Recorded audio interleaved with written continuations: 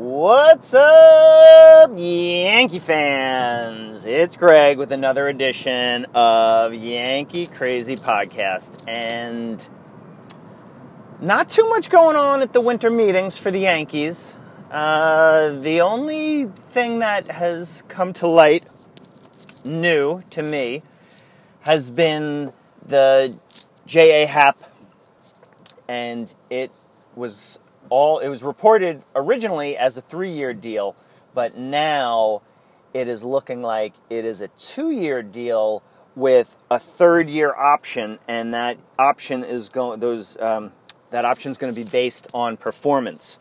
So it'll probably be an innings type of thing. If he gets over a certain amount of innings, that's usually what it is logging innings. And a lot of people talk about how he's got a very easy motion to home in his delivery, and that he is the type of guy that could go 3 years and he won't have any significant arm problems. That's the prediction. Who knows? Nobody really knows, right? But that's what they're saying.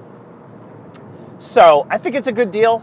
I like it. I know a lot of people were a little bit upset that they basically just changed the rotation with adding Paxton. But, when you really look at it, Yankees had really good pitching last year. And remember, they won 100 games. And if you take Sonny Gray's performances out of the picture, they're going to get even more wins than last year. If you were in last year, if you had replaced Paxton with Gray last year. And no, the other thing is Happ wasn't even there a full year. Happ was only there after July. He got there after right at the trade deadline. So I think it's a good move. I think a lot of people were thinking that the Yankees were getting Syndergaard, and they were also thinking that they would get Kluber or Bauer, but I think this is a solid move. I think J. Happ is going to do really good things. And, the other thing is people were like, oh, he got bombed by Boston in the playoffs. And, yeah, that's one game. Yes, he did, but it's one game. You never know what was going on. You can't base a guy just on one playoff performance. All the greats have not had great starts in the postseason. Even Andy Pettitte. So let's hope that J. Happ. Let's hope the Yankees get to the playoffs next year. I'm thinking that it is a no-brainer that they will, but you never know what happens in baseball. So that being said, the other thing that came out of the winter meetings that I thought was awesome yesterday was Brian Cashman. And if you didn't see it, he had a quote that talked about the Yankees front office in Star Wars terms. So did you guys see that? If you didn't, actually, Mario, pull that up for me. Yeah, there you go. Thank you. All right, so it says, I don't have any reaction other than to say we try to promote that we are a progressive and open-minded operation and that every day is different, that we are prepared to pivot and react if things change, if the rosters adjust, Cashman said. Then he goes on to say, if something... Let's see. Sorry, I lost my place. He says, if something doesn't make sense today, it doesn't mean it won't make sense tomorrow. All I can tell you is where our current focuses are. But at the same time, here it comes, we're a fully functional Death Star. As a Star Wars fan, I loved this. I was like, yes, Cashman making the analogy of the Yankees as the Death Star. The front office as the Death Star, and it's really cool. If you saw I think it was the New York Post had a picture of, they had photoshopped Cashman's head into the Rick Moranis character from Spaceballs when he was Dark Helmet. That was just awesome. Oh, it was great. I love the New York newspapers. They make things so awesome. Love it. But I was pretty fired up about that. I thought it was great. You know, everybody knows the Red Sox called Yankees the Evil Empire, and that name has stuck, and it's pretty awesome.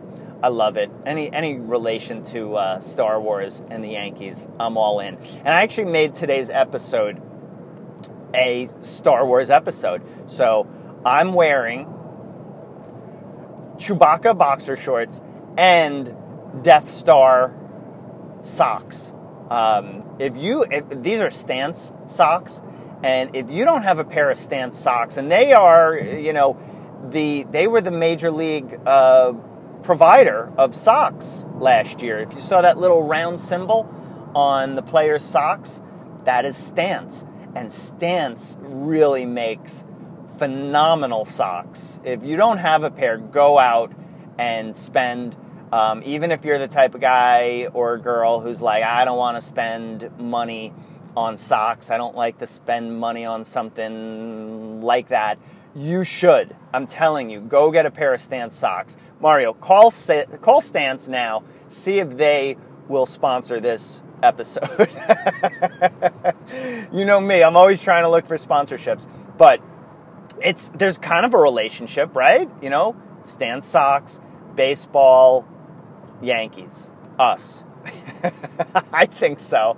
I think it'll work. That would be awesome. I would wear Stance socks every day if that was the case. Oh, man. And they've got such cool designs. So they've got, like, all of, obviously, the Major League Baseball teams. I don't know if they've diversified into other sports, but the Yankees socks are really super cool. They've got, just the basic blue that the Yankees wear. But then on some of those special days, like I think July 4th, maybe it was, Yankees had like the Stars and Stripes socks.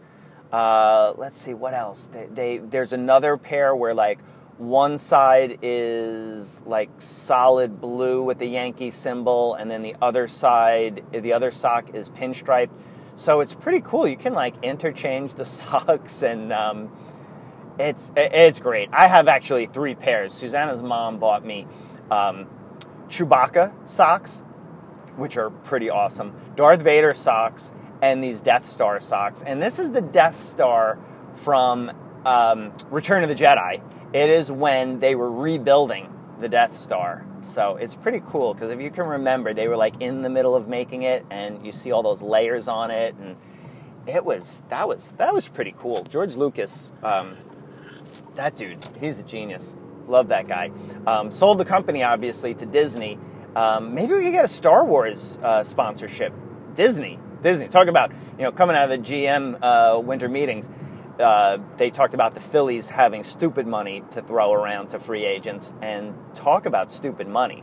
Disney has stupid money. Mario, get on that, please. Okay, guys, so, speaking of Star Wars, Mario, let me ask you, what is your favorite Star Wars movie?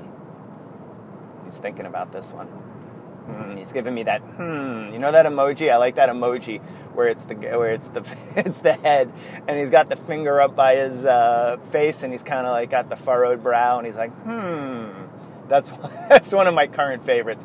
But he's doing that right now, and oh, yeah, Empire. He's saying Empire Strikes Back, and I think that is definitely, that's my favorite too. It has so much in that movie. You've got the snow planet, which was awesome. Then you've got introduction to Yoda, right? And then you've got the most famous scene in movies where Darth Vader tells Luke that he's his father, right? That's just, man, that is just amazing, right? It is. We could like dissect that whole movie And, speaking of Star Wars, too, Yankees had, they had Star Wars night on May the 4th, which is really funny that is a Star Wars holiday, May the 4th. I love it. It's great. Gives me an excuse to wear some Star Wars stuff, although I don't really need an excuse to wear Star Wars stuff.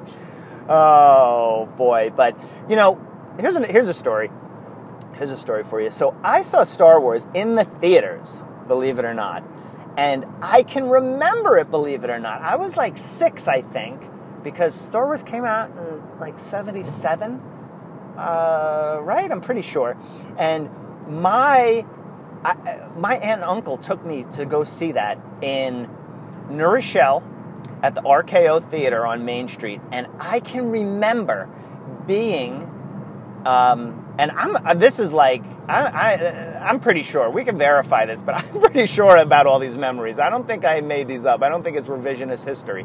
But I do remember being in the theater before the movie started, and they had those curtains in the theaters back in the day. They had those curtains that covered the screen, or at least they were on the side. I'm not sure about this one, but I remember sitting there, and I had seen like a picture of Darth Vader. This is before, I probably saw like a commercial for it. So before the internet, before you could like look up a movie before it even comes out, before they have like behind the scenes. And I remember sitting there thinking that Darth Vader was like behind those curtains. And it's a pretty wild memory to think about, and to even think that I remember that. So that's my Star Wars movie, and after that I was hooked. I remember having for my birthday, I didn't want a birthday party. I wanted to go see Star Wars with a bunch of my friends. And, my mom, how awesome she is, she actually did it. And I don't know if movies were very expensive back then, but nowadays that's a good amount of money to spend. So big props to Mom for doing that for me and buying me all those Star Wars toys. Oh, man. There was an early bird special that they call it early bird special. It was before the movie came out, I think. Maybe not. I'm not sure. But she had ordered that for me. Maybe it wasn't. Maybe it wasn't before the movie came out. I'm not sure. We gotta verify that. Maybe she would know. We gotta get an interview with her. I definitely want to get an interview with her on the podcast. That would be some funny stuff. But there was this early bird Star Wars package, and it came with Darth Vader, R2-D2, who... Mario's saying that's your favorite character, R2-D2. That's a solid character. R2-D2 is... he is really awesome. It's a he, right? What? That's a good question. Is R2-D2 male or female? Huh. Did they ever say? Now I'm going to have to watch the entire trilogy and the next ones too, although I did not like that next series that they made. And then these new ones, the first one was good. This last one, did not like that one. It was long. And I tried to watch it again. I was like, all right, maybe let me give it another chance. And I started watching it, and I was like, oh man, this is a little bit of a snooze fest. There was some moments that were really cool, but overall, I was not a little disappointed. I was very disappointed in that. But Rogue One was great as a recent movie. And Han Solo, I didn't get to see the whole thing because I was watching it with Jax, and the scene right before he meets Chewbacca, Jax got a little scared of that because it gets a little dark and you don't know what's going to happen.